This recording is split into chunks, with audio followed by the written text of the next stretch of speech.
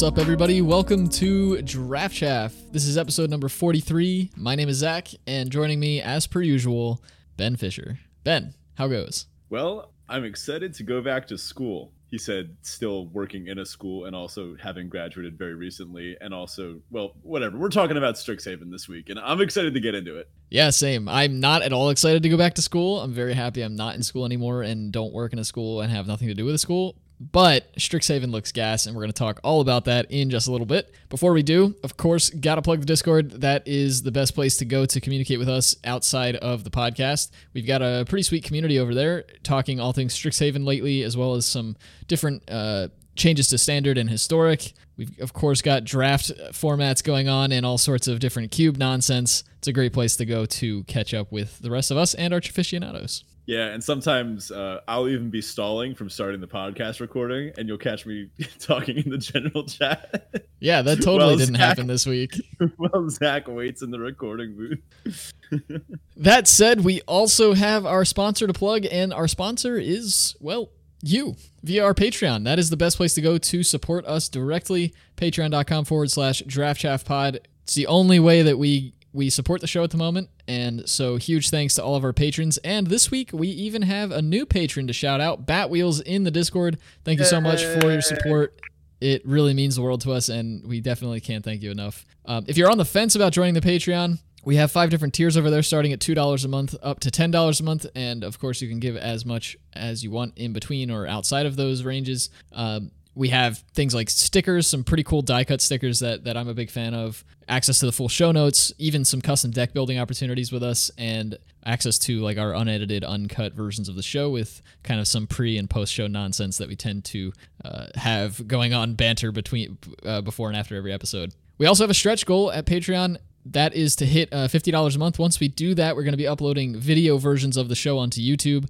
So be sure to head over there and check those out if that's something that you'd like to see coming in the future. If you're a patron, you can hear all the cuts where Zach will pause and trash talk everyone in the Discord. We usually edit those out. Oh my gosh, I can't believe that you would even remotely insinuate that I would do something like that.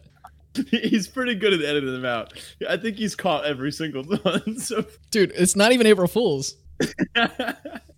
Okay, but in all seriousness, Patreon actually helped us upgrade the server recently, which I thought was pretty sweet. We're going to start streaming and doing things with a little higher quality. It's going to help us start streaming more regularly on our Twitches. I have to figure out how Twitch works and maybe start getting into some banners and hear those emotes, that kind of thing.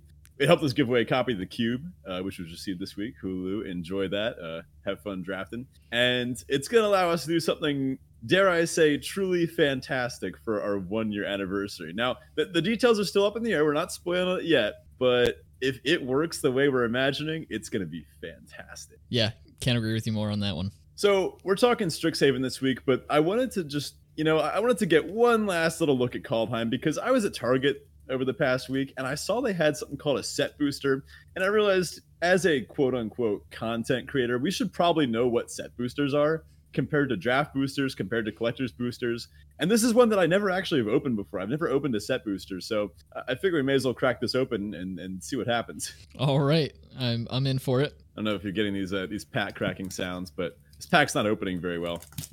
There you go. Hear that? All right, I need to figure out which direction this pack opens. Well, the rare distribution's all weird, so it's probably not even going to matter. Yeah, I suppose it doesn't matter. I got a nice longboat. It's like an art card. It doesn't actually have anything on it. But first up, we've got, I guess we can treat this like a normal pack, but I suppose that won't really work. I have a foil snow-covered swamp. Gotta say, it is gorgeous. Yeah, that's the pick so far. Yeah, can't argue with that. Next up, I've got a runed crown, not for anything. After that's a rune of flight, and then a rune of sustenance. Wow, I got a whole package in here.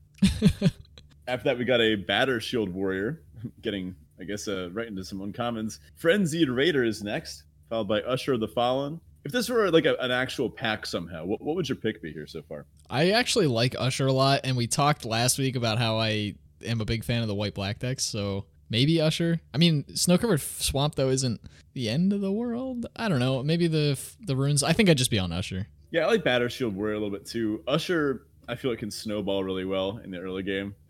Snowball. Okay. Next up, we've got a Bloodline Pretender. That's fine. Oh, and a rare, I guess, first of several, hopefully, a Dragonkin Berserker. I've actually really liked this card in Arena Cube. I found that most times you cast it, you end up making a dragon with it because there's just so many higher priority targets for removal besides a 2/2 first strike on turn 2, say. And then, you usually get to make a dragon off this thing. Yeah, it's not too shabby. Ooh, next up, I got a Hengegate Pathway. Nice. I'll take it. I feel like I opened one of these in a pack a while ago because I put one right into Bruna, my commander deck. I guess I'll find somewhere else to toss this one. Next up, we got a Frost Augur.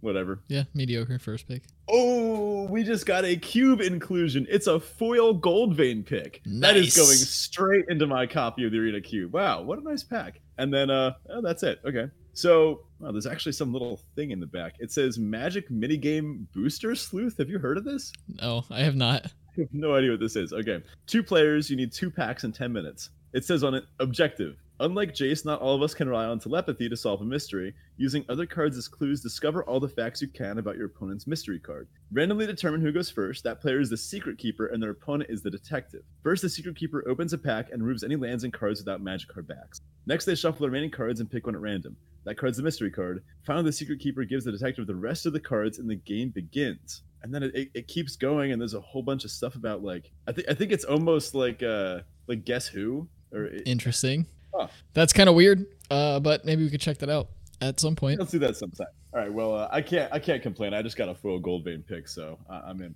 Anyway, let's move on to some other stuff. How's your week? Yeah, we've got our Teferi Tybalt next. If you're new to the show or haven't heard this section before, this is the section of the show where we talk about our previous week, something good, something bad. So, so my Teferi this week was that my aquarium finally started the cycle. We're starting to see ammonia build up, which is good because it took way longer than I was anticipating for that to happen.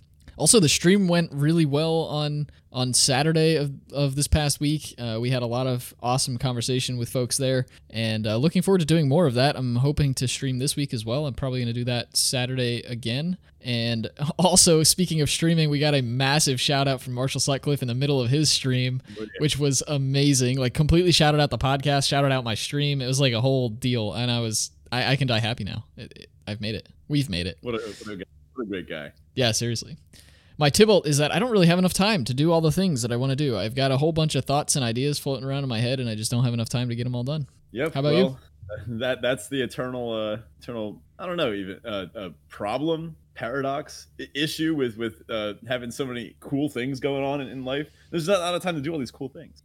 My Teferi this week made some pretty good ramen at home, which Sweet. I usually just order ramen and call it a day. I'm not a particularly good cook or chef or baker or really anything that has to do with making food. It's not one of my natural skills, but I think I've improved enough at this that I just threw a bunch of stuff in a pot and it worked. It was pretty good.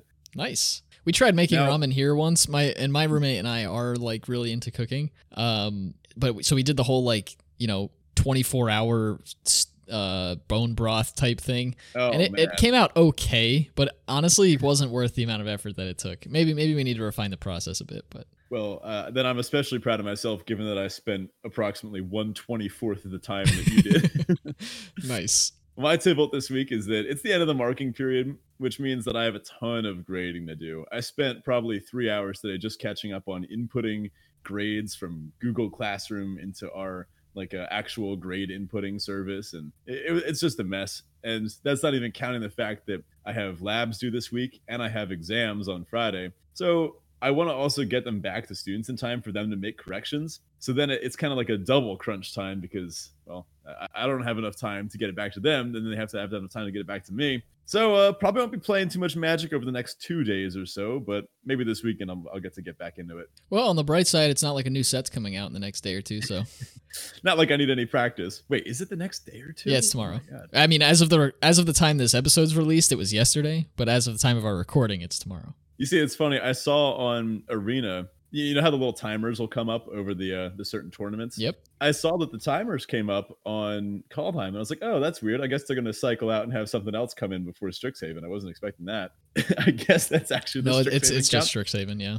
Wow. Well, then I guess we better get chatting about what's going on in this set. Absolutely. So that brings us to our main topic, which is, of course, the Strixhaven format breakdown. We do this every single set, so if you're interested in some of our previous iterations on this type of episode, go ahead and check those out. But this week we're talking about Strixhaven. For Strixhaven, we're gonna kind of set the scene here. We'll talk a little bit about what's going on with the format at a high level, and then we'll break down into all the different archetypes. For Strixhaven, it looks like there's going to be basically a sort of 5 main color pairs that decks will kind of fit into. It looks like each archetype might contain different kinds of decks, but there doesn't really seem to be any allied colored deck support. And if you don't know what allied colored deck support is, we'll probably talk about that in a Back to Basics at some point. So that said, we know that there are going to be these 2 color pairs, or these 5 main paired archetypes. But that said, knowing the top commons isn't actually useless. We're going to break down all of these color pairs the best that we can, and then we're going to go into, as I said, some of the monocolored cards that we feel are top of their sort of class for commons. So we'll get into that in just a little bit. So there's a few cycles that we're going to analyze within this set. It's weirdly symmetrical, but then there's also these little asymmetries here and there. We're going to check out the uncommon legend for each of the colleges, the mascot that each of them have.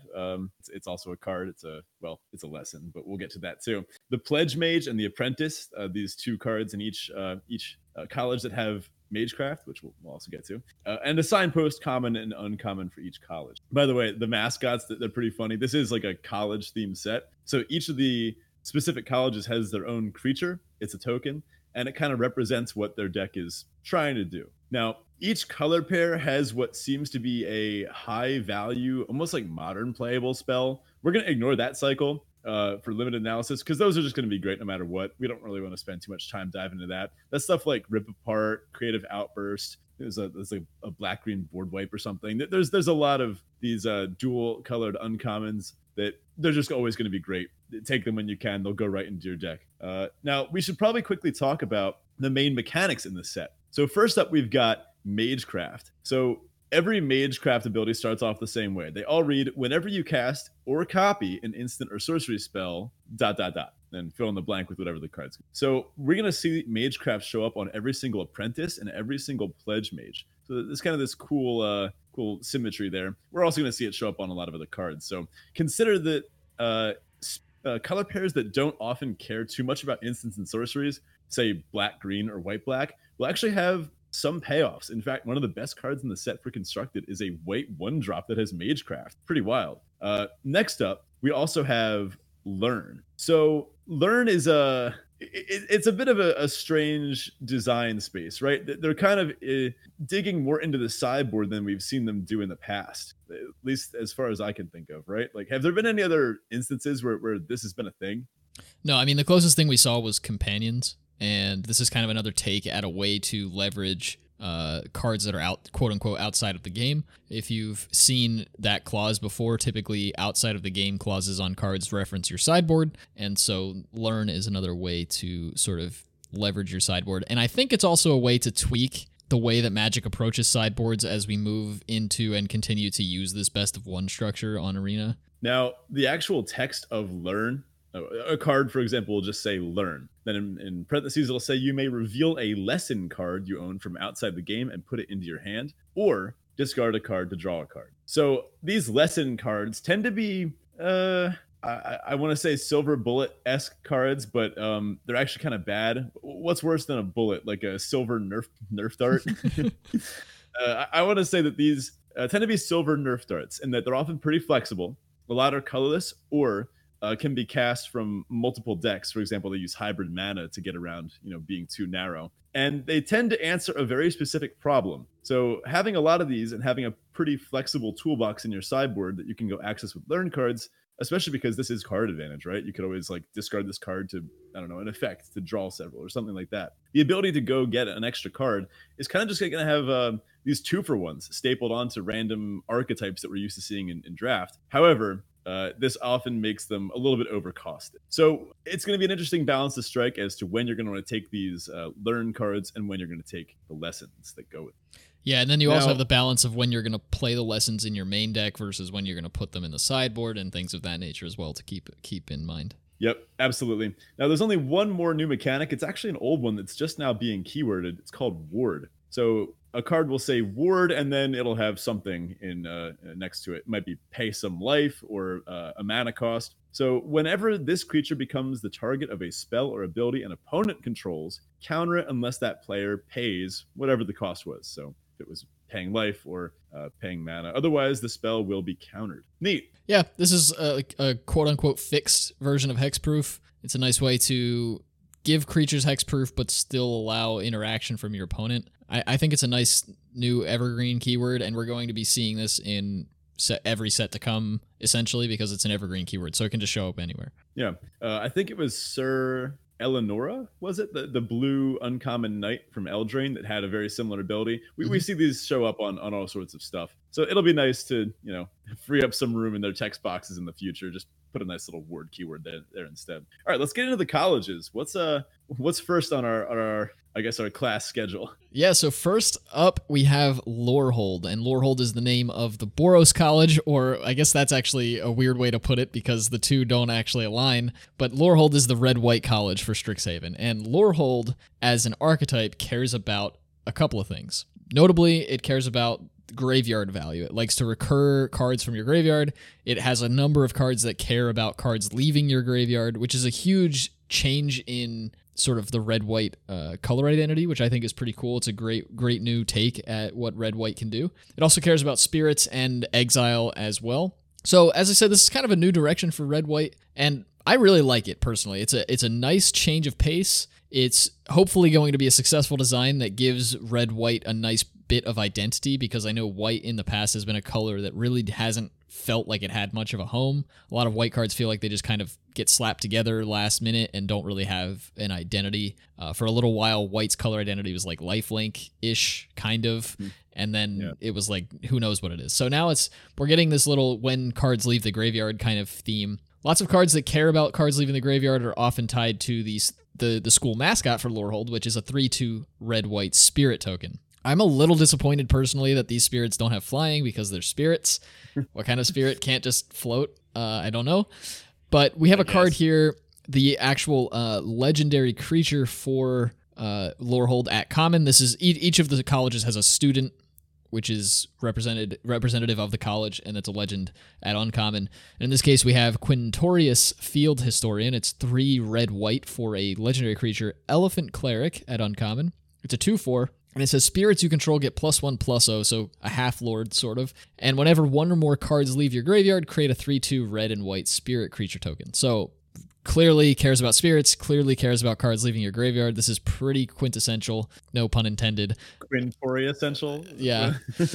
For what Lorehold is going to be looking to do. And so this is kind of an interesting way to show that this is basically how the deck's going to play out, right? You're going to want this sort of mid-rangey deck to come together where you have ways to build up your board early, get some of these creatures. It's a little bit weird because a lot of the creatures in Lorehold are statted such that they are good blockers rather than attackers, but then the tokens that they make are, statted to be attackers. So there's a little bit of a payoff here, or a trade-off rather, between power and toughness and what the deck's trying to do. It looks like you're going to have a lot of cards that care about setting up your board and keeping you alive, while you pump out these spirit tokens, get value out of your cards coming out of the graveyard, and then eventually kill your opponent and kind of swing into like a late-game aggressive deck. Quintorius by itself is just bad. If you had nothing that interacted with your graveyard or no other spirits in your deck, you would never put a 5-mana 2/4 in a modern limited deck, right? But if you get one spirit off this, you've gotten 6/6 worth of value across 2 creatures for 5 mana. That's pretty good. Yeah. And notably, not only are these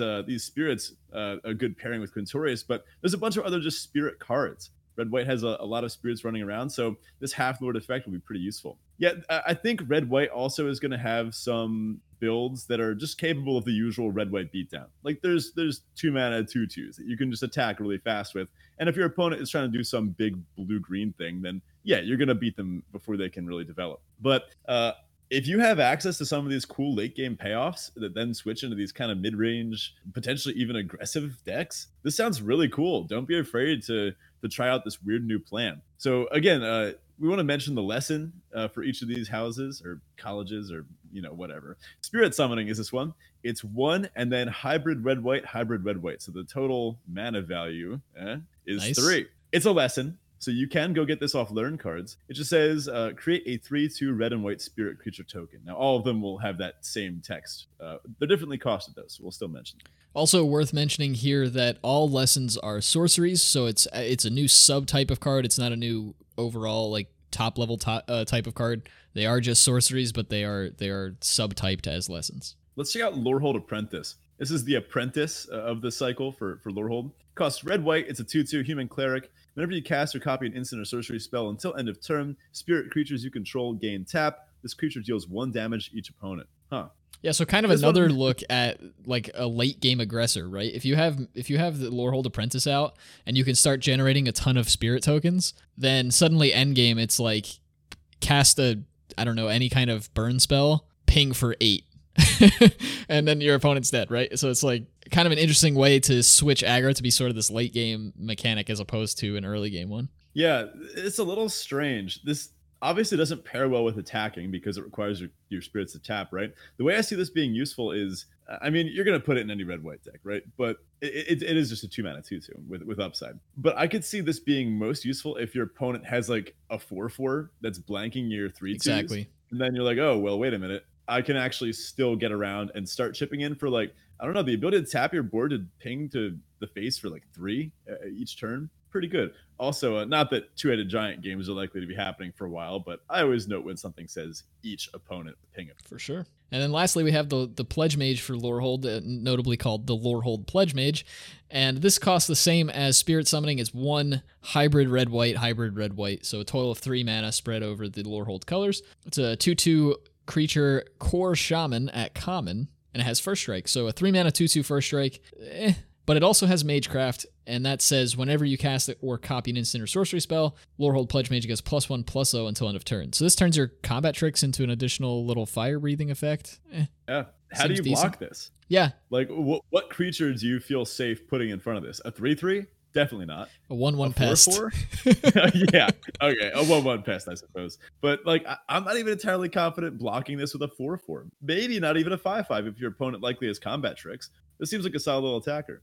Yeah, again, a little bit weird because we're talking about how Lorehold's kind of hoping to have this like late game sort of effect. This is a 2/2 that scales relatively well with the game, I suppose, but yeah, it's weird. You kind of this makes you seem like you want to be aggressive. And this is a card that I expect to see in a lot of black-white decks, which we'll get to later, because you can cast this for mono white. Expect to see this in some aggressive decks as well. And I wanted to mention a signpost uncommon and common pretty quickly. There's something called Lorehold Excavation. This one's a doozy. So it's red-white for an enchantment. Already off to a weird start. At the beginning of your end step, mill a card. Okay. If a land card is milled this way, you gain 1 life. Otherwise, Lorehold Excavation deals 1 damage to each opponent. And you can pay 5, exile a creature card from your graveyard, create a tapped 3/2 red and white spirit creature token. I don't think this is particularly great. I think it's incredibly sweet.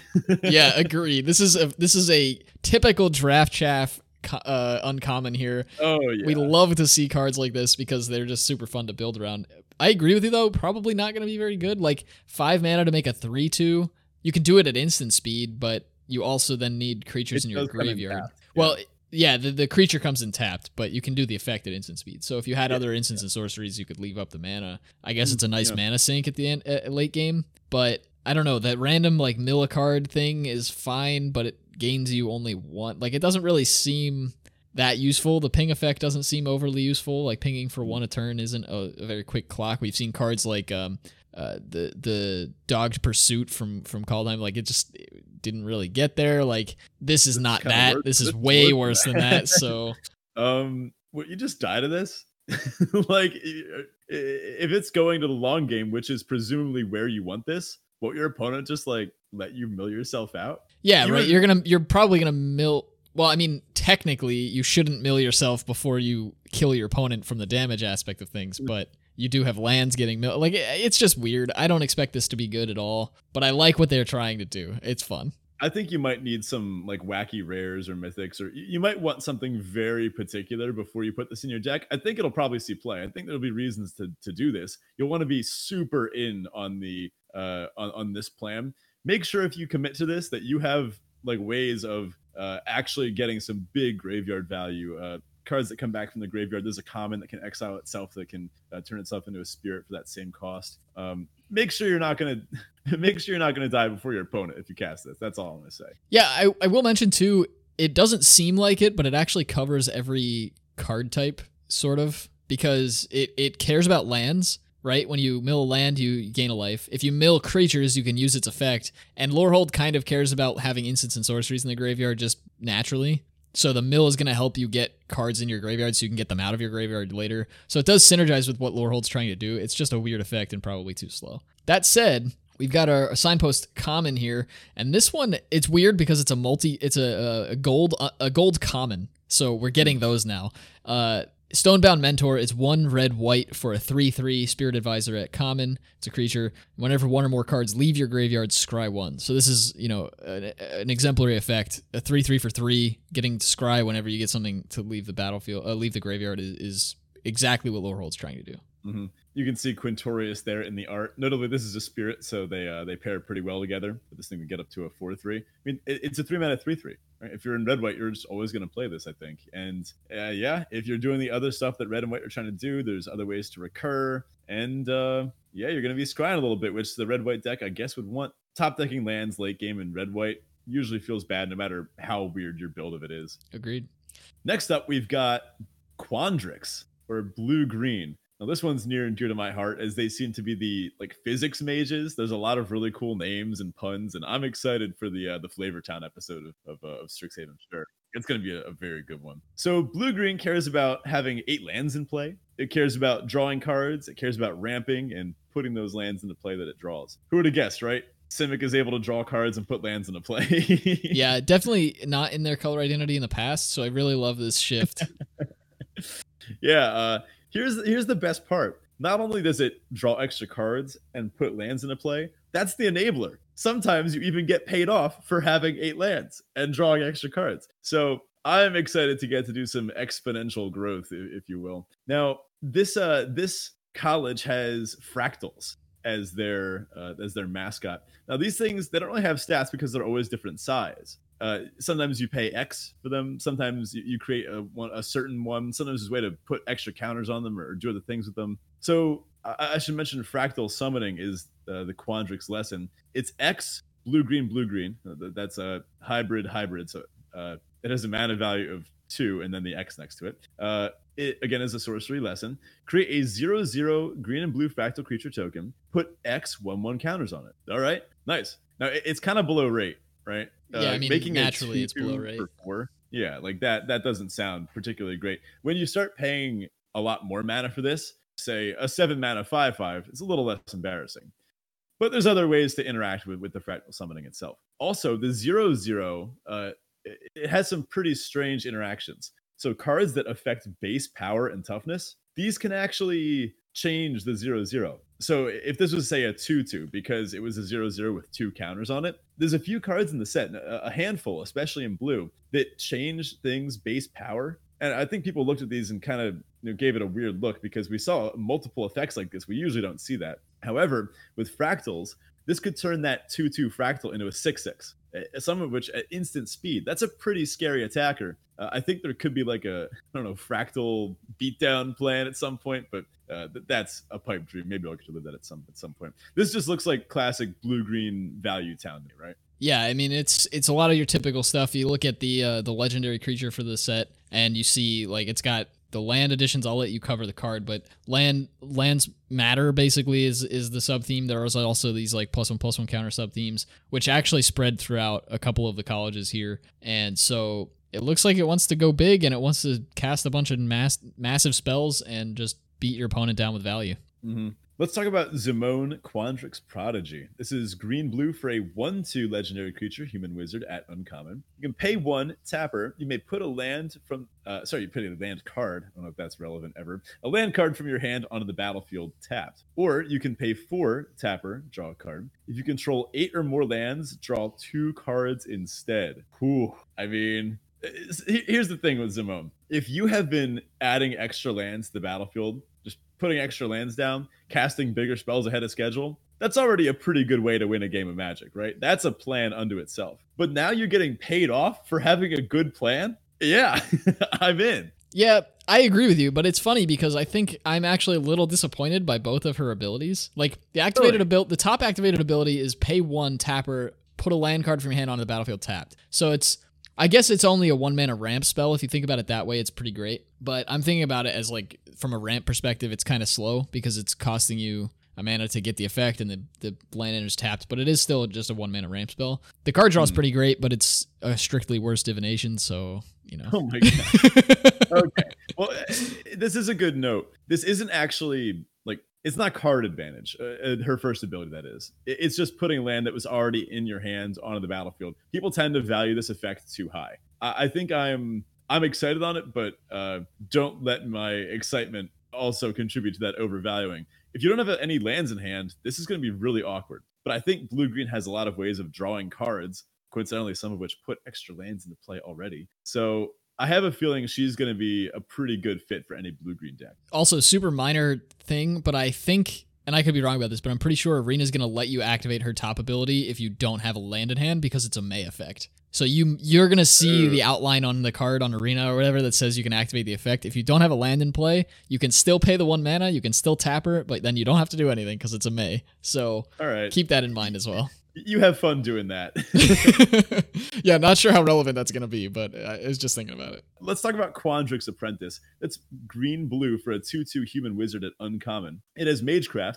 Whenever you cast or copy an instant or sorcery, look at the top 3 cards of your library. You may reveal a land card from among them and put that land into your hand. Put the rest on the bottom of your library in any order. All right, we figured out how you're going to get the extra lands. This guy. Next up, we got Quandrix Pledge Mage. This is 1 hybrid green, hybrid blue. Hybrid green, hybrid blue. There's really no good way of saying that. Simic hybrid, Quandrix. It's got to be Quandrix. We're not on Ravnica. Okay, let's use this formatting. This might work. 1 Quandrix, which is a total mana value of 3. For a 2/2 creature, it's a merfolk druid at common. It's again a pledge mage, so it's got Magecraft. Whenever you cast or copy an instant or sorcery spell, put a 1/1 counter on it. Okay. It's going to sit around, scales well with the game. You're not super happy to top deck this in the late game, but even then, it's not the worst thing in the world. Yeah, I mean, Magecraft is really cool in that way because it doesn't cost anything. Like, this is play a 3-mana 2/2, which is a little bit below rate, but then just keep casting your spells and you're going to make it bigger. Like, sure, I'll take that. Yeah. With 1 instant or sorcery cast, you're, like, pretty happy. You're fine with it, right? If you cast 2, you got yourself a 3-mana 4/4. Awesome. This thing also pairs well with combat tricks, too. Agreed. Next up, we've got Quandrix Cultivator. Oh, man. All right, this one is 1 green Quandrix blue, right? Yeah. For a 3/4 creature, it's a turtle druid at uncommon. This is one of the build-arounds. So this is a not build-arounds. This is a signpost. In fact, this one doesn't require any building around at all. When it enters the battlefield, you may search your library for a basic forest or island card, put it onto the battlefield, doesn't say tap, then shuffle. Boom. Sure. More 4 mana 3/4 that ramps you, I'll take it. Yep. Especially because this seems like a late game format. We're already starting to see that. Like, red-white is happy going until turn 7 or 8 or later. All right, it's already shaping up to be a unique format. So any deck that can get itself to that late game faster, whether it's by putting extra lands in play or just hard ramping like this, it's going to be a good plan. And finally, we have Biomathematician. This is 1 green blue for a 2/2 human wizard. When it enters the battlefield, create a 0/0 green and blue fractal creature token. Put a +1/+1 counter on each fractal you control. Cool. Yeah, that's going to be fun. It's, I mean, a 3-mana 2/2 that also enters with a 1/1, so, you know, you're getting your mana's worth of stats in value. And then if you have any other fractals lying around, it's just extra value, so super cool. Yep. These work really well in multiples, too. Absolutely. All right, that brings us to Prismari, and Prismari is the blue-red college. It is involving big spells, treasure, and magecraft quite a bit, so we can look into some of those things. Those are the big features that it really has. It's focused on big spells more than anything, ramping up to them, potentially even copying them. So we see already some intricacies that are overlapping with Lorehold and Quandrix already. So the red aspect with copying spells, and you get the magecraft side of things, and of course ramping with the big spells and such from Quandrix. It's kind of sweet. The Prismari College as a whole is sort of this like performance art sort of feel, like that's the whole like shtick of the college. Peter so Kid, right? Yeah, exactly. Yeah. So Lorehold, we had the like history buffs.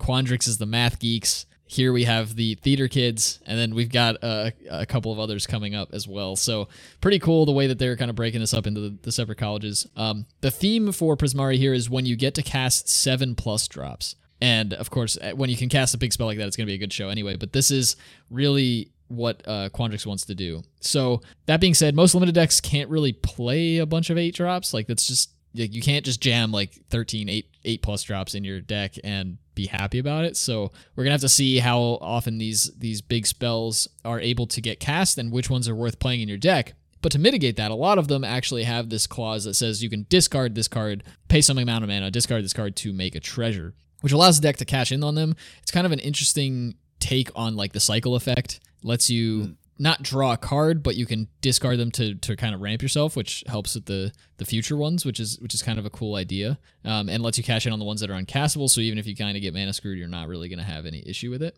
Let's take a go ahead. Oh yeah, a note on this. I think it's important to address that by itself, this isn't particularly great. Discarding or paying 2 mana to make a treasure, you're using a card on that, right? So that's not a particularly good rate.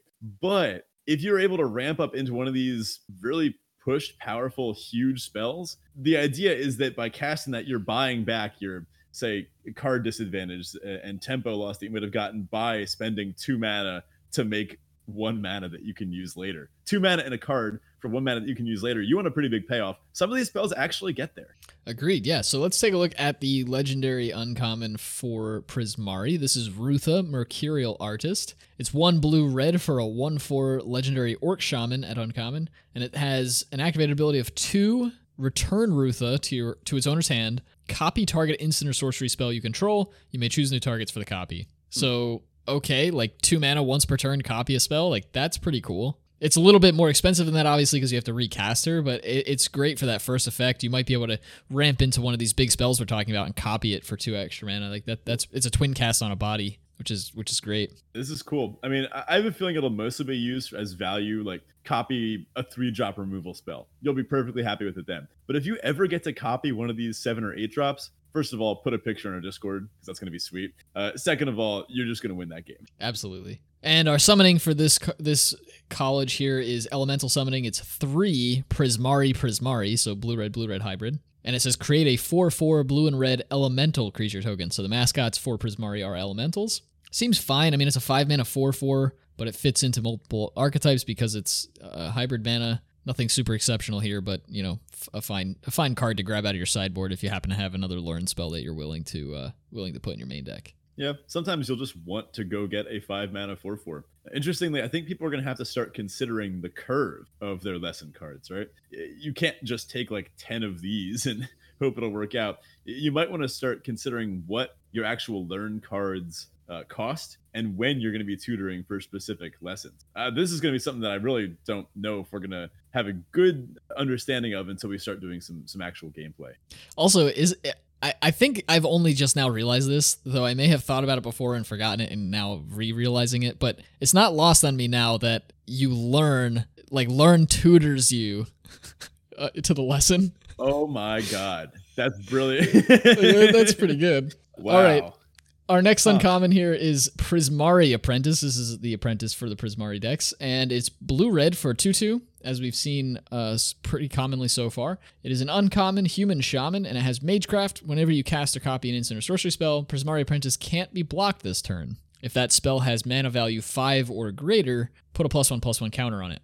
Sure, I guess. I don't know. This seems so far to me the worst of the apprentices. Like, it's a 2/2. It's how happy are you to be jamming with your unblockable 2/2 for 1 turn? Like, that doesn't seem great. And I guess putting the counter on it is a bigger deal. More and more you can do that. But how many 5+ drops are you going to be playing with your 2/2 still alive, right? Yeah, this will still go into blue-red decks. I mean, you'll maybe do this and then do a bunch of other stuff, and then you'll cast your big spell on turn 7 or 8. And then you're like, oh, wait, I have this unblockable 3/3, and they're at 8. This is pretty good now.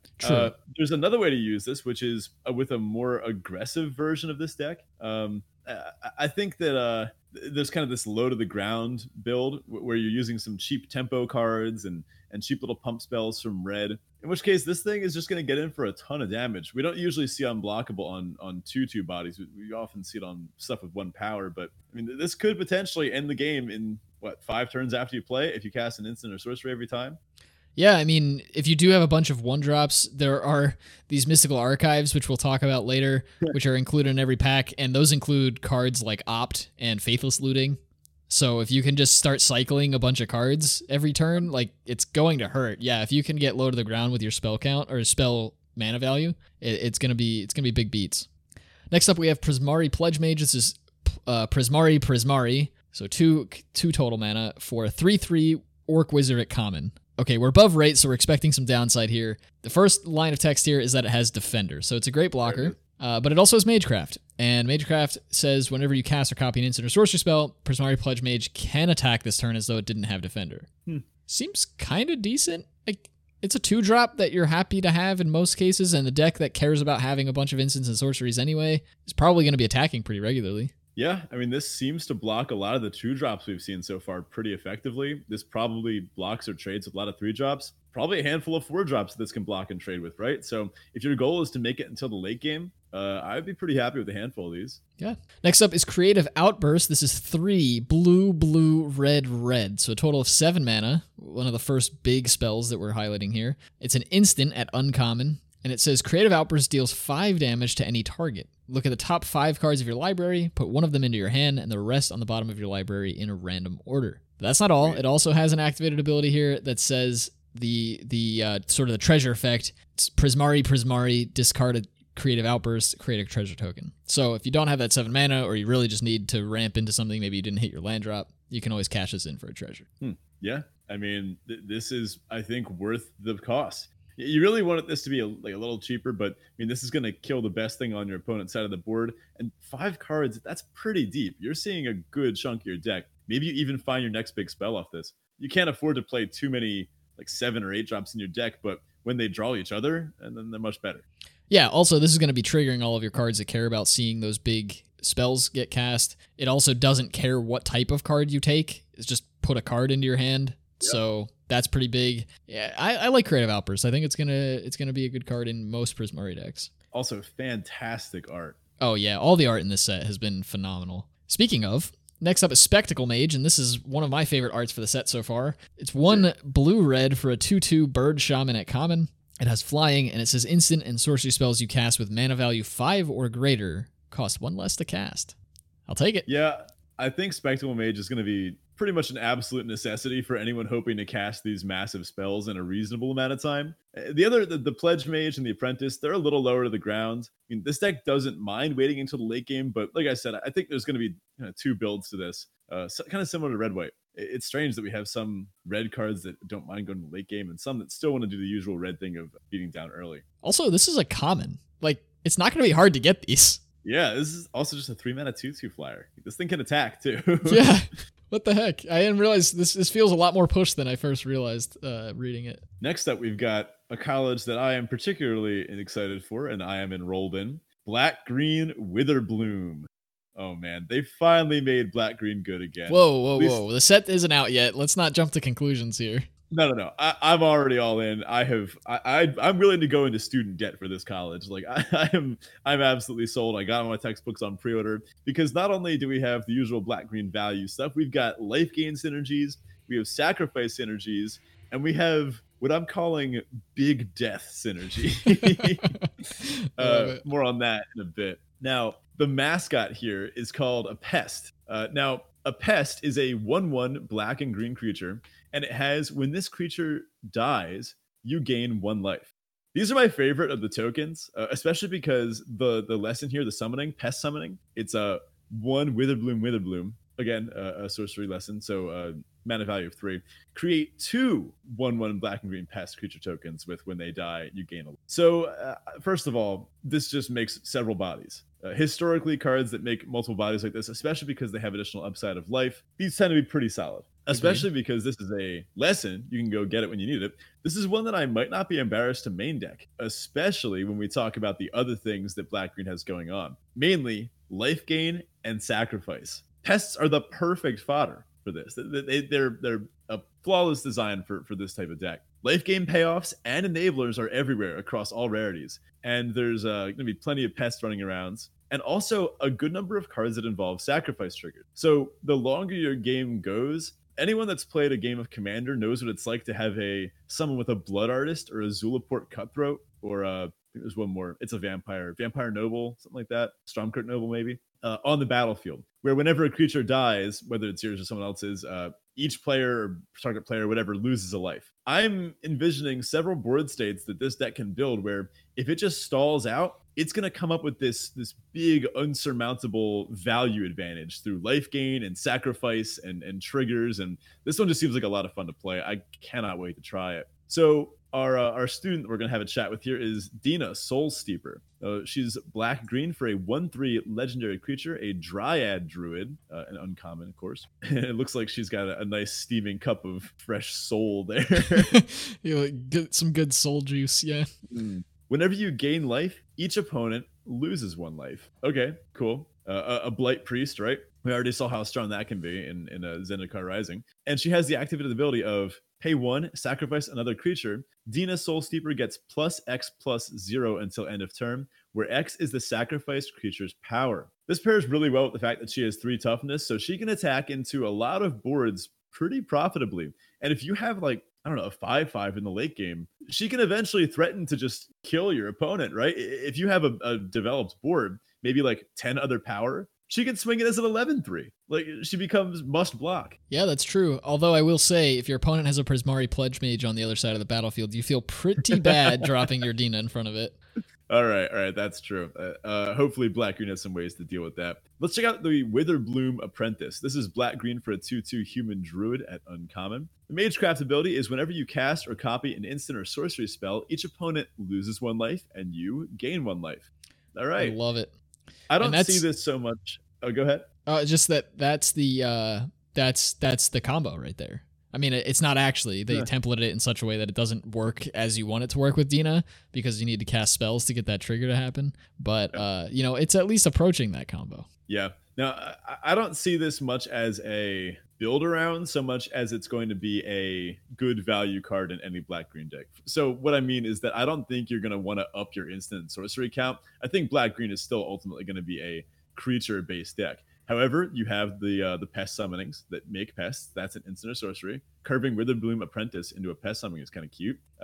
I think that you're going to be happy just triggering this a handful of times with the instants and sorceries that you're playing anyway. Also, the ones that you're grabbing off of your learn cards, right? Because that's kind of just like free spells. I think a lot of decks are really going to be something like 47 or 48 card decks, and those extra 7 or 8 cards might all be instants and sorceries that you're getting off of your learn cards. So that ups the instant and sorcery count from a usual 7 or 8 to 14 or 15, making Witherbloom Apprentice look a little more appealing than it might in a typical black. Next up, we've got Witherbloom Pledge Mage. This is 3 Witherbloom. It's a 5/5 Treefolk Warlock. Cool. And it's a common. The Magecraft ability on this is whenever you cast or copy an instant or sorcery spell, gain 1 life.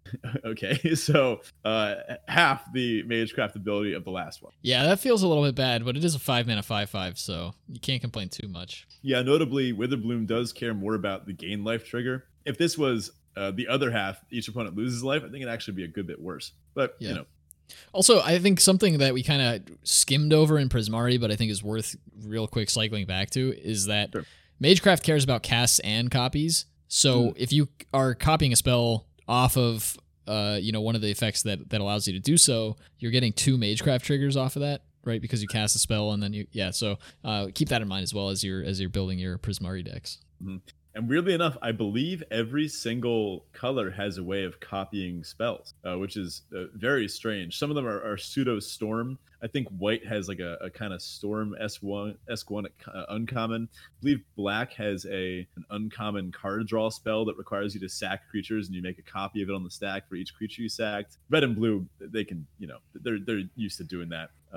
And green, I forget if green actually has. I think there's a cycle of them, yeah. Yeah. Someone can remind me in the Discord, as I'm blanking on it right now. Next up, we have Witherbloom. Oh, wait, no, I already did that one. We have Daemogoth Woe-Eater. Daemogoth Woe-Eater is 1 black Witherbloom green, so mana value of 4, for a 7/6. Wait a minute. A 4 mana 7/6, it's a demon, and it's uncommon. And it has, at the beginning of your upkeep, sacrifice a creature. Okay, there it is. Okay. Yeah, nice. But This one's a roller coaster. We have huge upside, a little bit of downside, but ready? Whenever you sacrifice it, each opponent discards a card, you draw a card, and you gain 2 life. Yeah, what the heck?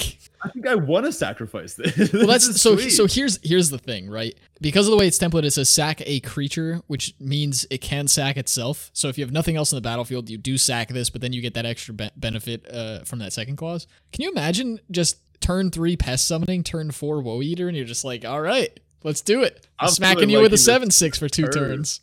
Yeah. So even at worst, let's say you top deck this in the late game, your opponent can't really attack into this, right? Even if it's their only creature and they have like 1 creature, you've bought yourself a turn.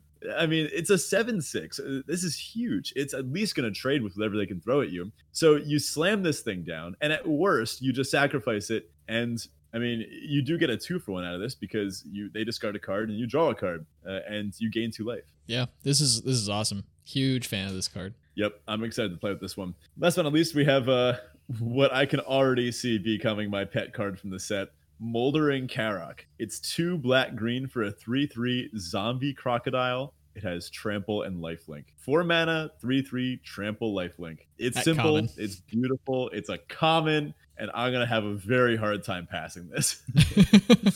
Yeah, I mean, Trample's lost a little bit on a 3/3, but it is going to get through. We've seen a lot of high toughness creatures, but obviously all of the apprentices are going to get hit by this, and there are a number of X3s, so it's going to at least trade quite well. Oh, and this thing wears counters pretty well. Yes, it does.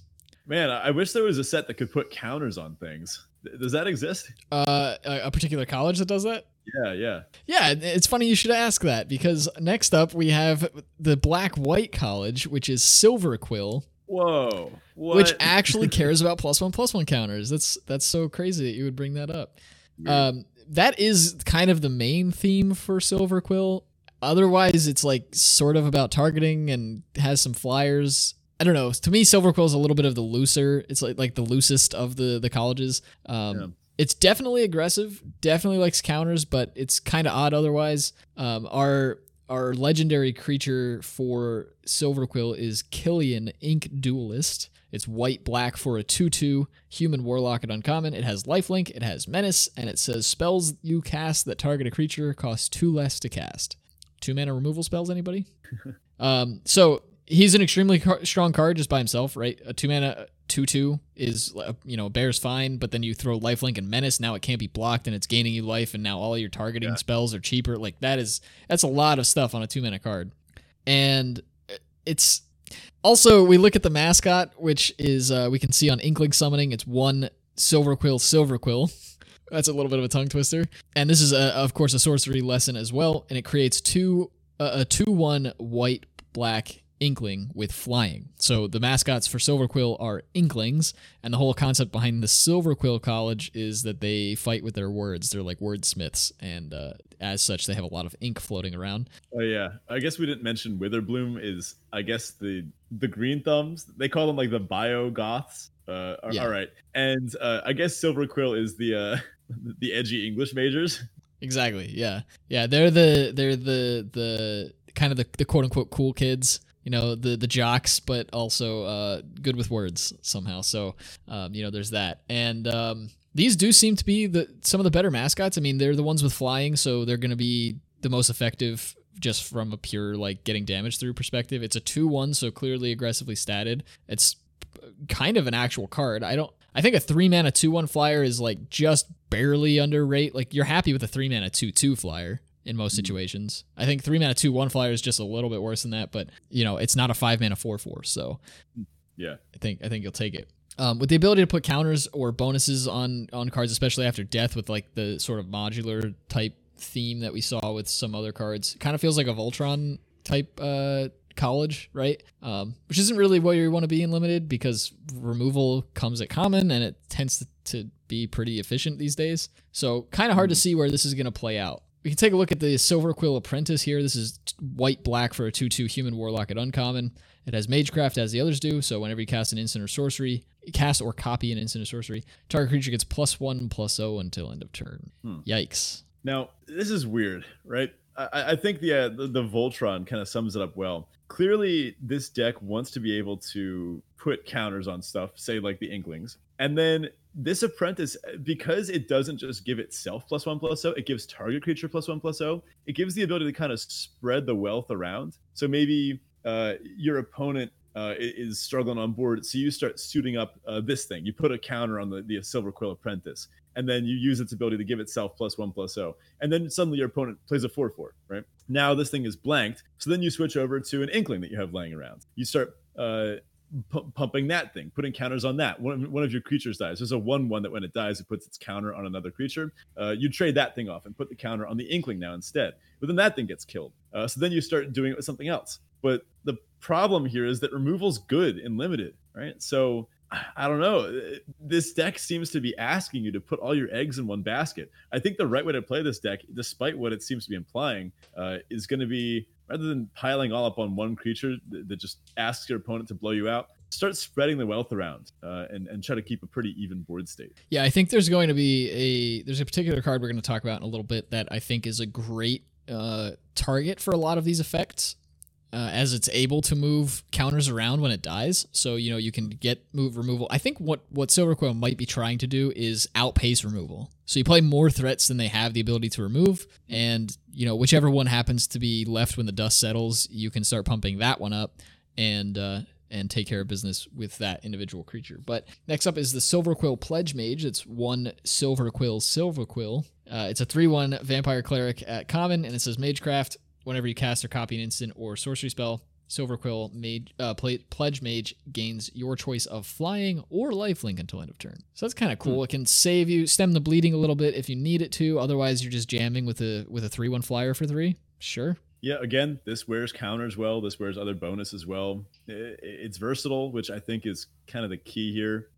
Okay, not super exciting, but it's fine. Next up is Shadewing Laureate. It's white, Silver Quill, black. So 3 total mana for a 2/2 human warlock at uncommon. It has flying, and it says whenever another creature you control with flying dies, put a 1/1 counter on target creature you control. So this is kind of where we're getting at with the Inklings. You suit them up, put some counters on them, or even just let them do their thing. And when they die, you're going to get counters on all your other stuff. This card, first of all, I think is sick flavor. I love this art. This art's fantastic. I keep saying that about the same artist. It's Igor, and I can't see the last name. Kirlikuk something? It's a little blurry on my screen, but I guess I have to look into them. Anywho, this card is a bit strange. First of all, very restrictive mana cost. If you happen to draw your 3 planes and this was in your hand, you're going to be shaking your head. But it's a 3 mana 2/2 flyer with upside, so you're going to put this in pretty much any black-white deck, right? But whenever another creature you control with flying dies, put a 1/1 counter on target creature you control. Won't your opponent just never let that happen? Yeah, I mean, you just kill this instead. Yeah, like they're not going to kill your Inkling over this, right? If they have the removal spell, they're just going to kill this, and you're probably not going to attack with this because it triggers on other. I think this could be much better if it said whenever any creature you control with flying dies. That I think is what needs this to make the next step. But I don't know. Unless you're just jamming Inklings in, you could kind of put pressure on your opponent if you force them to trade with your Inklings, if they have a bunch of smaller flyers. But there's some flyers with more than 2 toughness. So you're going to have to be trading Inklings that you've already suited up with counters, or just ramming your 2/1s into their 3/3 flyers. I don't know. I'm not entirely sold on this. I want to see it in practice. I want to get some use out of it, but a little lower on this one than some of the other build around uncommon we've seen. Yeah, it definitely feels a little weird. Our last card here for Silver Quill is Spiteful Squad. This is 2 white-black for a 0/0 human warlock at common. It has Death Touch, and it also has, when Spiteful Squad enters the battlefield with 2 +1/+1 counters on it, and when it dies, it puts its counters on target creature you control. Just going to go out on the record right now and say that this card is already a total flavor fail. There are 3 individuals in this art, and it only gets 2 +1/+1 counters, and it costs 4 mana. Like, come on. Yeah, okay. It's a little below rate. But, I mean, this is a solid body. Nothing can really attack into it, and you get to stick with the value afterwards. Yeah, I'm in. All right, now we're going to talk about the Secret Sixth College. It's not very interesting. In fact, it's so boring it didn't even get its own colors. Actually, it's just a bunch of colorless cards. But there's a handful of colorless lessons. I guess these are lessons that you just learn when you're outside of one of the colleges, when you're just walking around in Gen the Ed. Gen rounds. Yeah, these are the Gen Ed classes, the Gen Ed lessons. That's perfect. So here in Gen Ed, you find some role fillers. These are what I would call generic, well, not silver bullets, I guess, Nerf darts. Generic Nerf darts. It's hard to say how highly people are going to take these, given that, having these versatile answers is something that every deck is going to want. Getting anything off of learn might turn out to be better than rummaging if this is truly a late game set where every card that you're drawing matters. And sometimes having some cards like these will just be exactly what you need at the right time. First up, we've got environmental sciences. This is two generic or two any color mana. You can't really say colors, I guess, but two generic mana for a sorcery. It's a lesson. It's colorless. You search your library for a basic land card, reveal it, put it into your hand, then shuffle. You gain 2 life. I am really high on environmental sciences. I know a lot of folks thought it was bad originally. I've seen some folks turn around on that, and I've seen some folks say that it's pretty good. Colorless fixing can't really be bad in my opinion, and the fact that you can get this whenever you need it is going to be pretty big. I suppose it's going to depend on how many learn cards you have. I don't know that you're really going to want to main deck environmental sciences, but I think keeping it in your sideboard and using it off of learn is going to be pretty huge. And I'm also speculating that we're going to see a lot of actual 3-color decks in this format because a lot of the colleges have themes that overlap each other. So Prismari and Lorehold, for instance, share red. They all care about instants and sorceries and like copying spells and getting spells out of your graveyard and things like that. So I think there's some overlap there. Black, white, and green, black both care about +1/+1 counters in some respects. They both care about gaining life in some respects. So we're going to see some mechanical overlaps between the colleges, and I think that's going to lead us to a lot of 3-color decks as opposed to just 2-color decks. So environmental sciences might be huge in that way. I can see it. Next up, we've got Introduction to Prophecy. This is 3 for a sorcery. It's a lesson. Scry 2, then draw a card. So again, this is an overcosted effect, similar to environmental sciences. For that one, you're really happy paying 1 to go get a land. For this one, you really want to be paying 2 to scry 2 and draw a card. Even that's a little bit pricey. If you go further back, if you're playing good old fashioned card like blue cards, then you're doing that for 1 mana. But this is modern limited. You got to pay 3 for this. Plus the fact that it is a silver Nerf dart means that you can just go get this in the sideboard in the late game, right? I think Scry 2 in the late game in some sets has been pretty close to drawing a card. And this isn't divination, but it's going to be pretty close. Yeah, also these all trigger your Magecraft cards. They're also going to be great targets for copy effects. So 3 mana to scry 4 or scry 2 draw a card twice is going to be pretty big. I think a lot of these, I'm not super happy about Introduction to Prophecy. Like, it's not a card that I'm like, ooh, yay, I open this. But it is a common, and it doesn't cost you anything to put it in your sideboard. It'll cost you a pick, but you might get these on like 9th, 10th, 11th, 12th pick and just jam them in your sideboard, and then you have them to gain value off of your learn cards. A lot of times getting one of these lessons is going to be better than drawing an unknown card. Especially when you're rummaging, right? Discarding that card can be a real loss, especially if you're kind of in a bind. Next up, we've got Introduction to Annihilation. This looks like a fun class. So 5 generic for a sorcery lesson. Exile target non-land permanent. Its controller draws a card. Yeah, so this is a design space they've taken some liberties with in this set. There are a number of cards, actually, I think at least 1 in each color. I think there's a cycle of them, where you can cast a spell for very low cost for the effect that you're getting, but then your opponent also gets some huge bonus as well. And so this is kind of a look at that on the colorless side of things. It doesn't cost any less, but you get to exile any non-land, but your opponent gets a card. Yeah, I guess you could say it's because of Commander that some of those things were doing it. Maybe group hugs type things. This one's not going to see Commander play. Maybe you could argue that it's just in the spirit of going to school. You want to help each other out a little bit. I guess they clearly didn't go to American schools.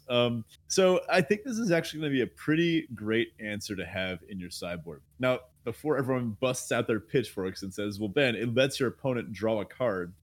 Imagine if your opponent plays a coma level threat and you're like, uh-oh, I need an answer to this now. There's a handful of cards in this set that can do some pretty strong things, get pretty big. There might be a creature running around with power and toughness equal to like 46 or something like that. You might need an answer. And this answers literally anything. I mean, you know what's better than losing a game? Having your opponent draw 1 card. Yeah, exactly. I think that's a great way to put it. This is not really this is a silver bullet. This is not a card that you want to keep in your sideboard so that you can say, "Oh, I have access to some removal, and when they play their 3/3, I can kill it." This is the card that you see your opponent drop an unbeatable card. They play a card and you say, "I have nothing in my deck that deals with this, but I do have something in my sideboard that does." Now I'm going to cast my Learn spell, grab my Introduction to Annihilation, and you're actually back in a game that you otherwise couldn't have won. There's Elder Dragons in this set. You can die to an Elder Dragon in this set.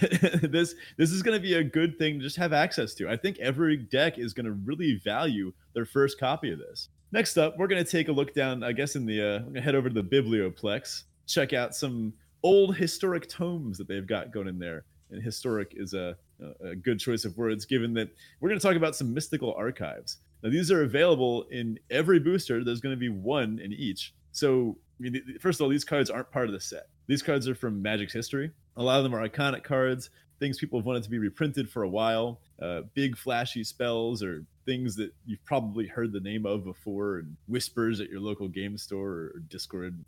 Mostly they're rares and mythics, but you're guaranteed one per pack, so it's just kind of an extra card in the pack. They're going to be all over the place. Each person would theoretically get to put 3 in their deck if they wanted to. They just took the one that they opened in each pack. Because of this, they're incredibly high variance. There's a huge list of these that could wind up in the Mystical Archive slot in the pack. And there's, like we mentioned, a handful of rares, handful of mythics. The exact distribution I know was being discussed in our Discord, but I admittedly didn't pay too close attention to that. I'll just see what I open now.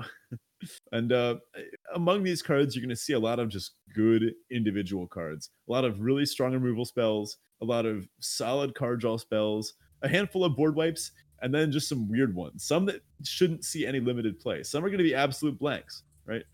Other ones are going to be absolute game winners. For example, Channel. This does not really work in limited. We were trying to talk about earlier what the best thing you could channel out is. For those that don't know, Channel is 1 green, or sorry, it's green, and then until end of turn, you can pay life to create colorless mana. So we were thinking about what's the biggest colorless thing you could channel out on early as possible. We came up with Mascot Exhibition, which is the mythic lesson. It creates one of each mascot. So on turn 2, you could play a 7/7 or a 7-drop, and it makes a bunch of tokens. All right, that you need a lot of things to go right. You need multiple mythics for that. So don't get your hopes up. Let's talk about some of the ones that you might actually see that are more reasonable. We've got Day of Judgment. This is 2 white for a sorcery. Destroy all creatures. Yeah, nice. It's Wrath of God ×2, I guess. It's like a second copy of Wrath of God. It is a mythic in the Mystical Archive, so I think you have like a 1 in 15 chance of opening a mythic. Probably not going to see this one super commonly, but it is there, and it is something to look out for. Next, we've got Harmonize. This is 2 green for a sorcery. Draw 3 cards. It's at rare. But I have a feeling this is going to be a late game format. You might feel like you've got everything balanced out, and then if your opponent just rips a Harmonize off the top of their deck in the late game when you're kind of at parity in some way, it's going to be great. And finally, we've got Doomblade. Again, this one's at rare. Everyone knows Doomblade. Dies to Doomblade. Black and one of anything else. For an instant, destroy target non-black creature. Nice. Now, actually, this is, funnily enough, a little bit worse in this set in particular than most sets, because I guess on average more decks will have black in them than a typical set, right? Yeah, probably. There are a lot of multicolor cards at common as well, so a lot of the any of the cards that are multicolored that have black in their color identity are going to not be targeted, not be hit by Doomblade, so it's probably at near its worst that we've seen printed as far as limited goes, but it's still Doomblade. There's some other nonsense cards in here. Defiant Strike, Village Rites, Cultivate is a stronger one. There's other cards that you can take and put in your deck, but those ones are a little more narrow. We wanted to go over some that you'd be pretty happy taking early. I gotta say, though, one of my personal sort of achievements to acquire, to go after in this format is to copy a Time Warp and just oh my god, take two turns. That'll be dope. Yeah, have fun with that one. Again, let's see some screenshots of that in the Discord. I'm personally looking forward to casting. I don't think it's going to be good. Actually, maybe it will be. Mana Tithe. I'm looking forward to Mana Tithing some people, because the likelihood of anyone having it in a given scenario is just so low. It's at rare, it's a Mystical Archive, but people are going to get got by this. And also Approach the Second Sun. Oh, it's yeah. a fun card. Yeah. Actually, if you copy Approach the Second Sun, Does it work? Because the copy goes on the stack first, and then the first one you cast from your hand. Doesn't that just win you the game on the spot? I guess so. Yeah. I don't see why not. That's kind of cool. Anyway, also worth mentioning, we mentioned the Mystical Archives, you're guaranteed one per pack. There are 18 of them that are uncommons, so you're more likely to see the uncommon ones, obviously, than the rares or mythics. There are no common Mystical Archive cards, so at best you're getting an extra uncommon. Or, sorry, at worst you're getting an extra uncommon. But you're also guaranteed a lesson per pack. So, there's that to keep in mind as well. Funnily enough, you could have 3 mythics in a pack. Yep. Cool. It's going to make for very interesting first several draft picks. I'm actually planning on writing up a little thing about this and probably making a long Twitter chain about this, given that the first several draft picks are going to be very strange and not what we've seen before. Yeah, signals in the first half of the first pack, or even first half of really any pack, are going to be messy, but especially that first pack is going to be weird. Let's get into the top commons from each color. Now that we've kind of gone over what each of the individual colleges is trying to do, we can kind of have a better idea of what the colors in general are trying to do, and we can see where some seem like they have a strong plan and where some are disjoint. Let's start with white. It looks like the commons overall are a little bit weaker. There's some powerhouse uncommons that are pretty impressive. It does have some nicer controlling cards than it usually does. So we got Pilgrim of the Ages. This is 2 and a white for a 2/1 spirit. When it enters the battlefield, you may search your library for a basic plans card, reveal it, put it in your hand, and shuffle. You can pay 6 to return Pilgrim of the Ages from your graveyard to your hand. Yes, this is a recurable way to get a card out of your graveyard, which is awesome for all the Lorehold triggers. It's also just like an infinite blocker in the late game, so, go nuts. It's also a white card that draws you a plains. What were they thinking when they designed this one? I mean, we saw Knight of the White Orchid back in Magic Origins did essentially the same thing. That was a 2-drop. This thing is Knight of the White Orchid. You heard it here first, folks. So I think this is just going to be a pretty strong common. You're happy playing this, getting that plains. It helps you hit your land drops. It helps you get to the late game. Then just trade this off and get it back later. Next up, we've got Expel. This is 2 and a white. It's an instant. Exile target tapped creature. Again, kind of conducive to a longer, more controlling game plan. And Pillar Drop Rescuer. This is 4 and a white for a 2/2 flying spirit cleric. When it enters the battlefield, return target creature card with mana value 3 or less from your graveyard to your hand. Gravedigger got a little more expensive, but it got flying. I'm in for it. Yeah, I guess. I really would have liked to see this put the card on the battlefield. A 5-mana 2/2 flyer is kind of garbage. Okay. Look, you can't make white commons that strong. Not yet, but we're getting there.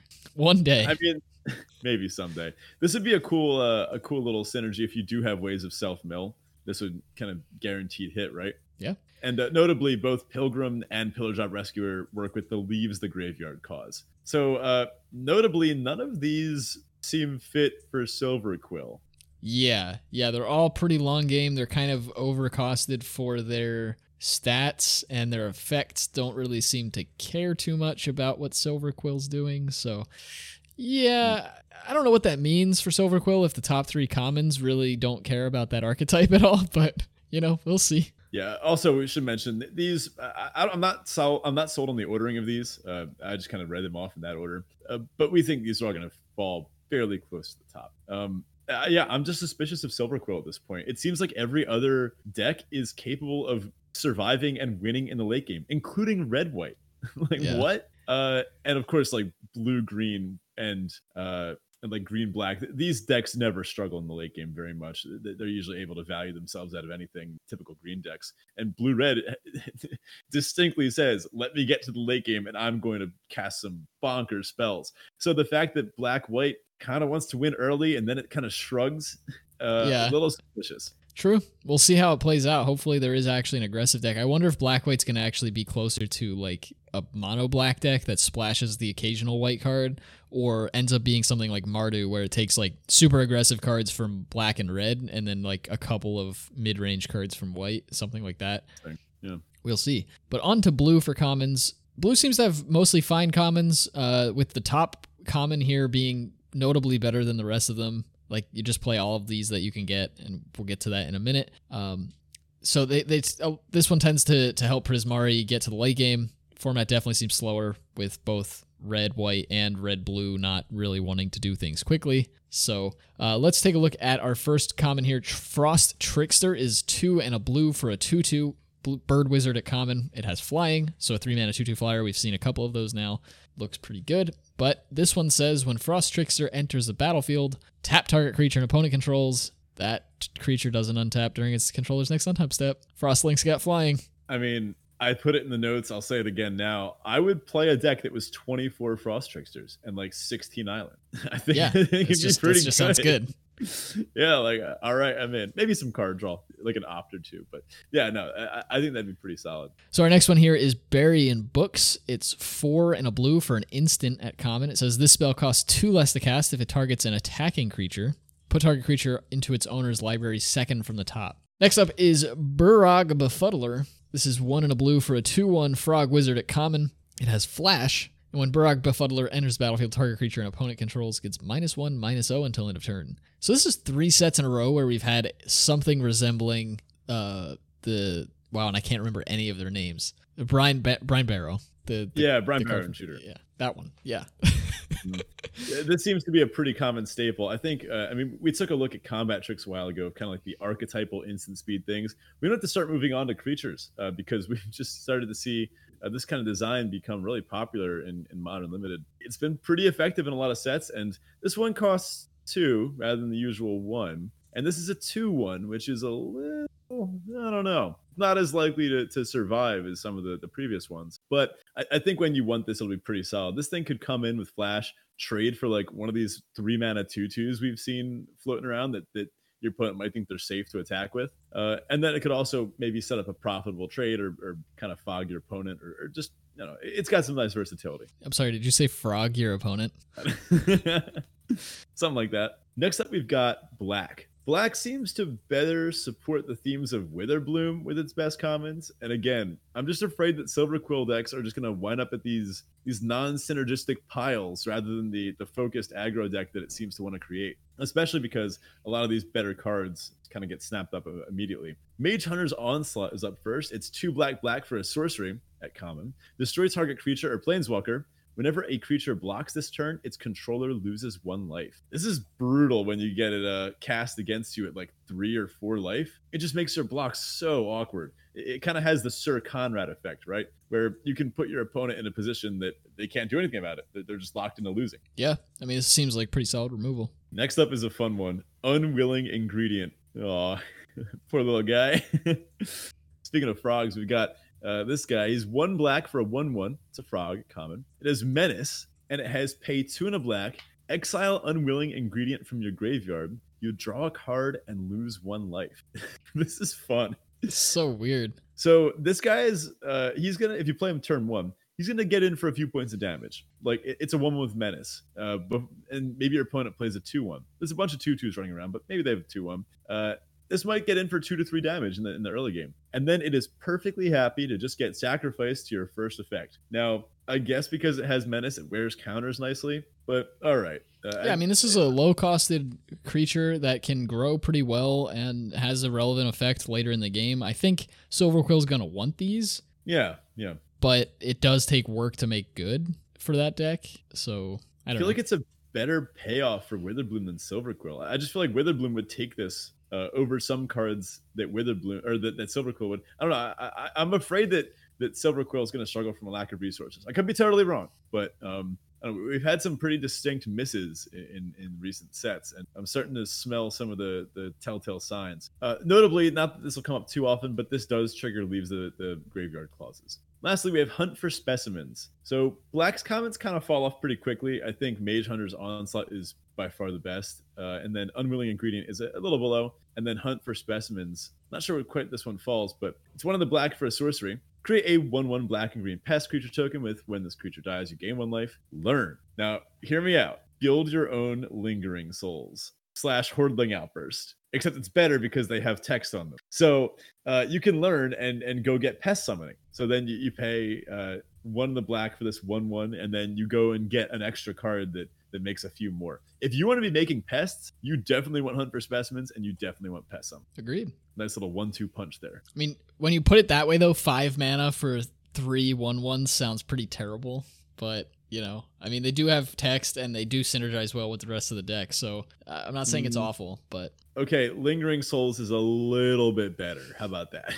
All right, we'll meet in the middle there. Yeah, sure. Next up is red. We've got Heated Debate as our top common. This is 2 and a red for an instant that says this spell can't be countered. Heated Debate deals 4 damage to target creature or planeswalker. And so this is pretty strong removal. Like, Yeah. it's uncounterable. It's a bit of a buff to, well, I guess it's kind of tangential, right, to Lightning Strike. It's a 3 mana instant that deals 4, but it doesn't hit players. Mm-hmm. And I like that it even reminds you, it can't be countered in reminder text that says this includes by the ward ability. So if you got a creature with ward, just snipe it. This thing can't be countered by that either. Agreed. Next up is Tome Shredder. This is 2 and a red for a 2/2 wolf at common. It has haste, and it says tap, exile an instant or sorcery card from your graveyard, put a 1/1 counter on Tome Shredder.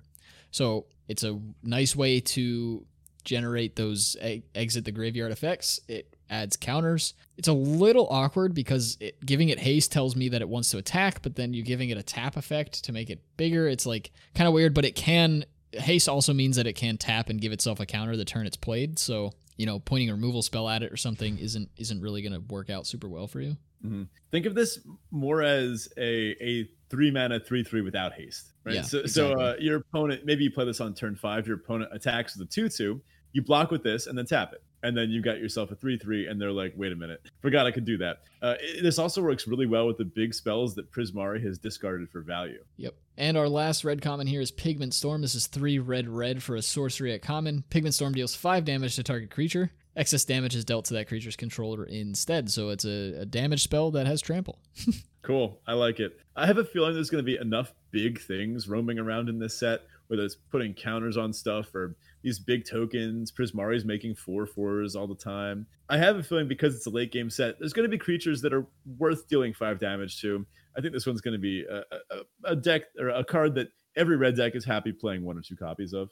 Maybe it's going to fall off like some of the other ones, but I don't know. The 5 mana red removal spell is usually pretty solid. Yeah, it's also kind of an interesting look when you compare this to Mage Hunter's Onslaught, right? The 4 mana destroy target creature planeswalker card that also causes your opponent to lose life. I just think it's an interesting sort of dichotomy there where they're essentially both just destroy target creature and deal some extra damage to your opponent. Kind of cool. Mm-hmm. Last but not least, we got green. Green has Mage Duel as our top instant. Our top common here. It's a sorcery, not even instant. What am I even talking about? It's been a long set review, dude. So it's a 2 and a green. This spell costs 2 less to cast if you cast another instant or sorcery this spell this turn. So if you cast anything else, another instant or sorcery, if you've triggered Magecraft, this thing only costs 1 green. Target creature you control gets +1/+2 until end of turn. Then it fights target creature you don't control. Nice. Yeah, sounds solid. I mean, 1 mana, fight a thing and buff your creature. Like, I'll take that any day of the week. Mm-hmm. You have to do a little bit of work to get it there, but I could see a lot of reasonable board states where, I don't know, you cast like a learn card and then do this. If you're paying 3 mana for this, you're also not too sad, right? It's still pretty solid at 3.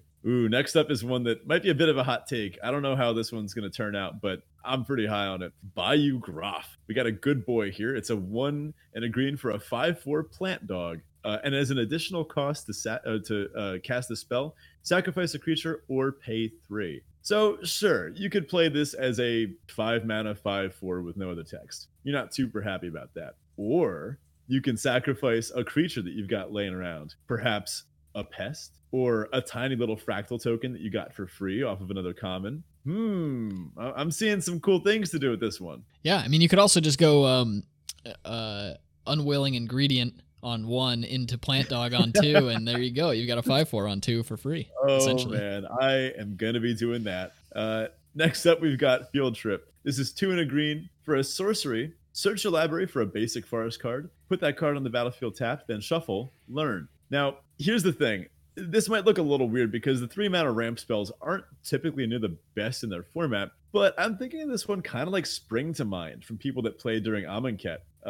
Spring to Mind was kind of similar. It was an Aftermath card, so it cost 2 and a green. Again, you would go get a basic and put it on the battlefield tapped. But then the Aftermath, you could pay 6 to cast it from your graveyard, draw 2 cards. This kind of reminds me of that, even given that you can ramp and then go get some overcosted thing from somewhere else, and it's going to be pretty good. Now, I also think that in a format where everybody wants to be getting to the late game, if you get there first, it's going to be a pretty big payoff. When everyone's trying to resolve their 5, 6, 7 mana spells, when you resolve yours a turn or two before your opponents, it's going to be pretty good. Yeah, I mean, this seems pretty decent. Anything that's essentially 2 cards in 1 is probably going to be better than it looks.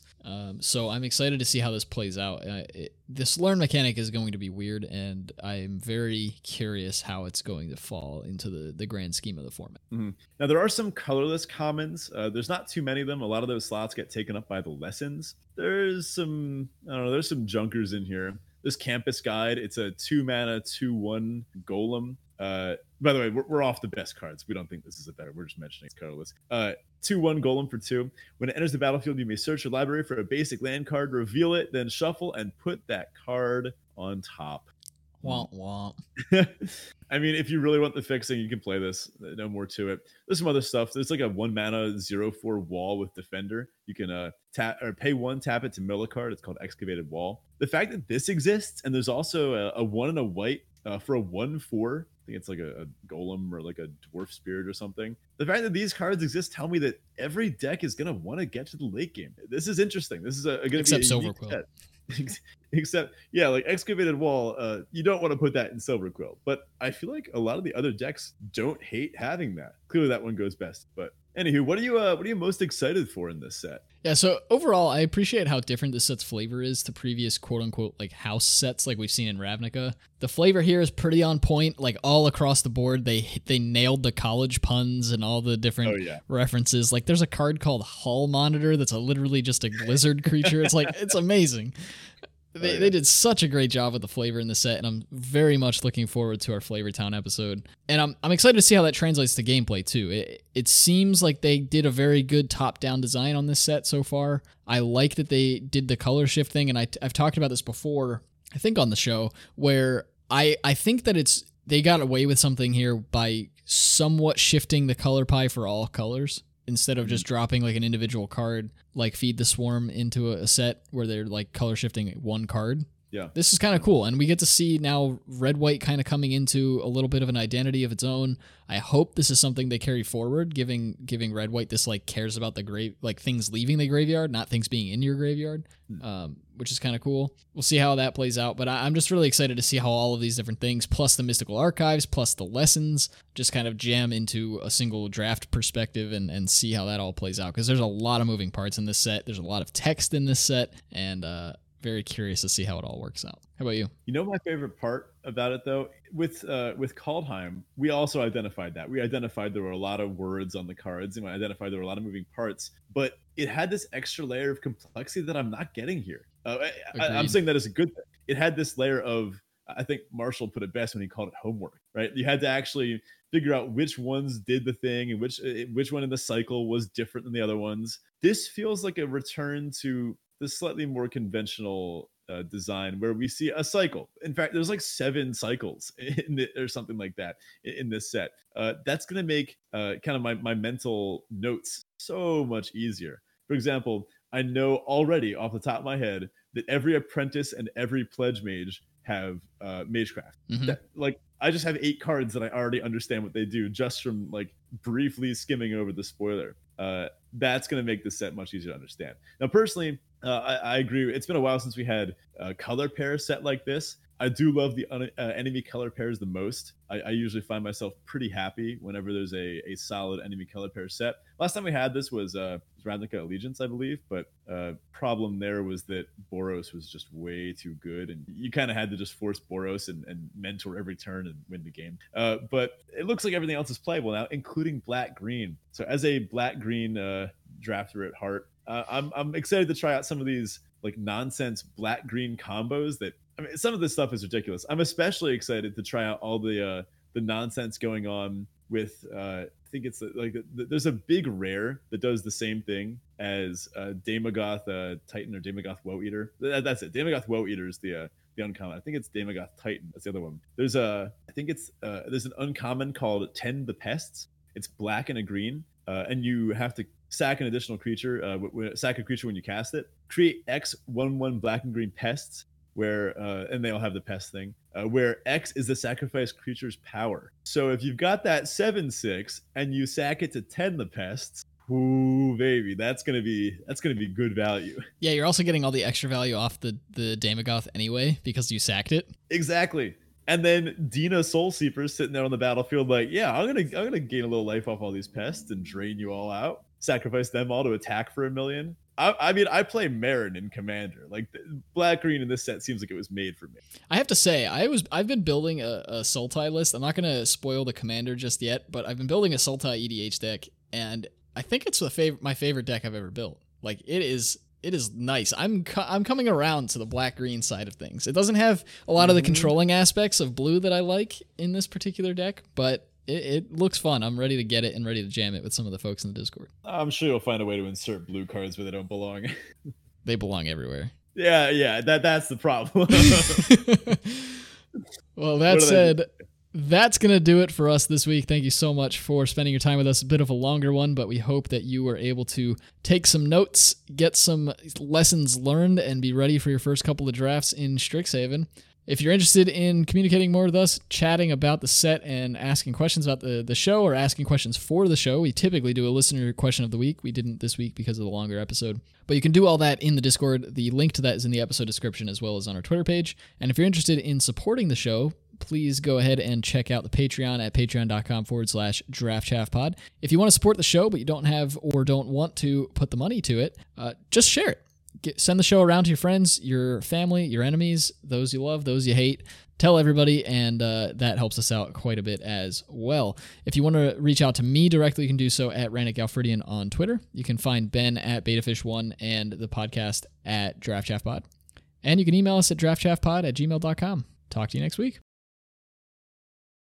So I know everyone's excited because it's, a new set and everything. But rather than do a little limited, I actually wanted to talk about a game of Commander that I played this past week with my typical play groups of people that I know. Now, I decided to bring a unique deck to the table. I have talked about my Elk deck at great length. My Gigantha deck that is Elk Tribal. Yeah. We've heard it all before. But you haven't heard this. So I was playing a certain game with that deck like a month or two ago, and I had a turn where I stormed off, I want to say. It involved several like card draw triggers. So I think I had a Vanquisher's Banner and a Beast Whisperer. So like whenever I cast an Elk spell, I drew 2 cards. And then I had a Zendikar Resurgent. And I had some way that was like getting me lands. It might have been like a Karametra.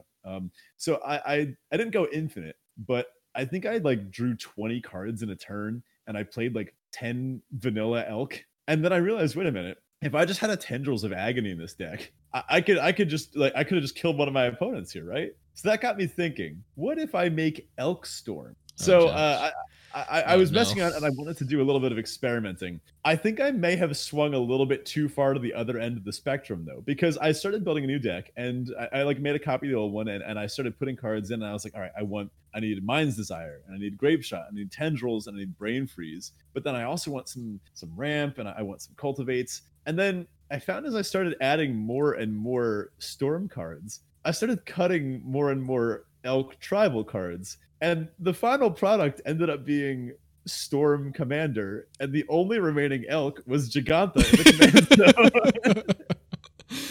zone. So that's incredible. I took this to my usual play group. Now, this one we did digitally because I do not own Lion's Eye Diamond. So, along with half the other cards in the deck. So what ended up happening was I showed up with my Gigantha list. None of my friends even blinked an eye at it because they know I like my Elk. But then I started playing out a different kind of game than usual. Rather than curve out with bad Elk and bad Tribal cards, I just didn't do anything until turn 6. I just played a bunch of like dual lands, things they're used to seeing, and some generic Ramp and Cultivate and like Mind Stone, that kind of thing. And then on turn 6, I played a 1,000-Year Storm. And the table kind of looked at me like, what did you say you were changing about your Elk list again? And I was like, don't worry about it. It's fine. My opponents, they weren't playing very fast decks. So I ended up untapping a 1,000-Year Storm. I drew like 20 cards that turn. I got my Storm count up to like 30, and then I whiffed on a wheel.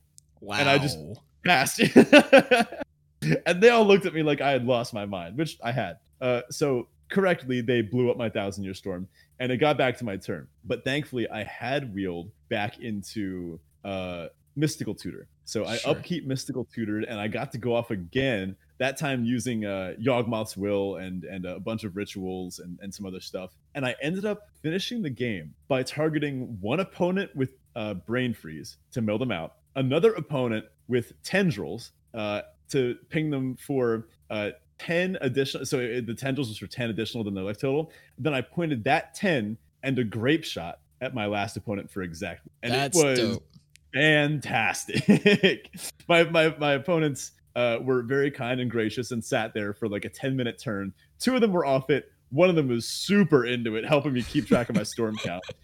Shout out to Kevin. But that was it was a good time, and I will say they never saw it coming. I think in my future builds, I'm gonna have to swing a little bit back towards the elk side of things, but I'm glad I got to experience the extreme.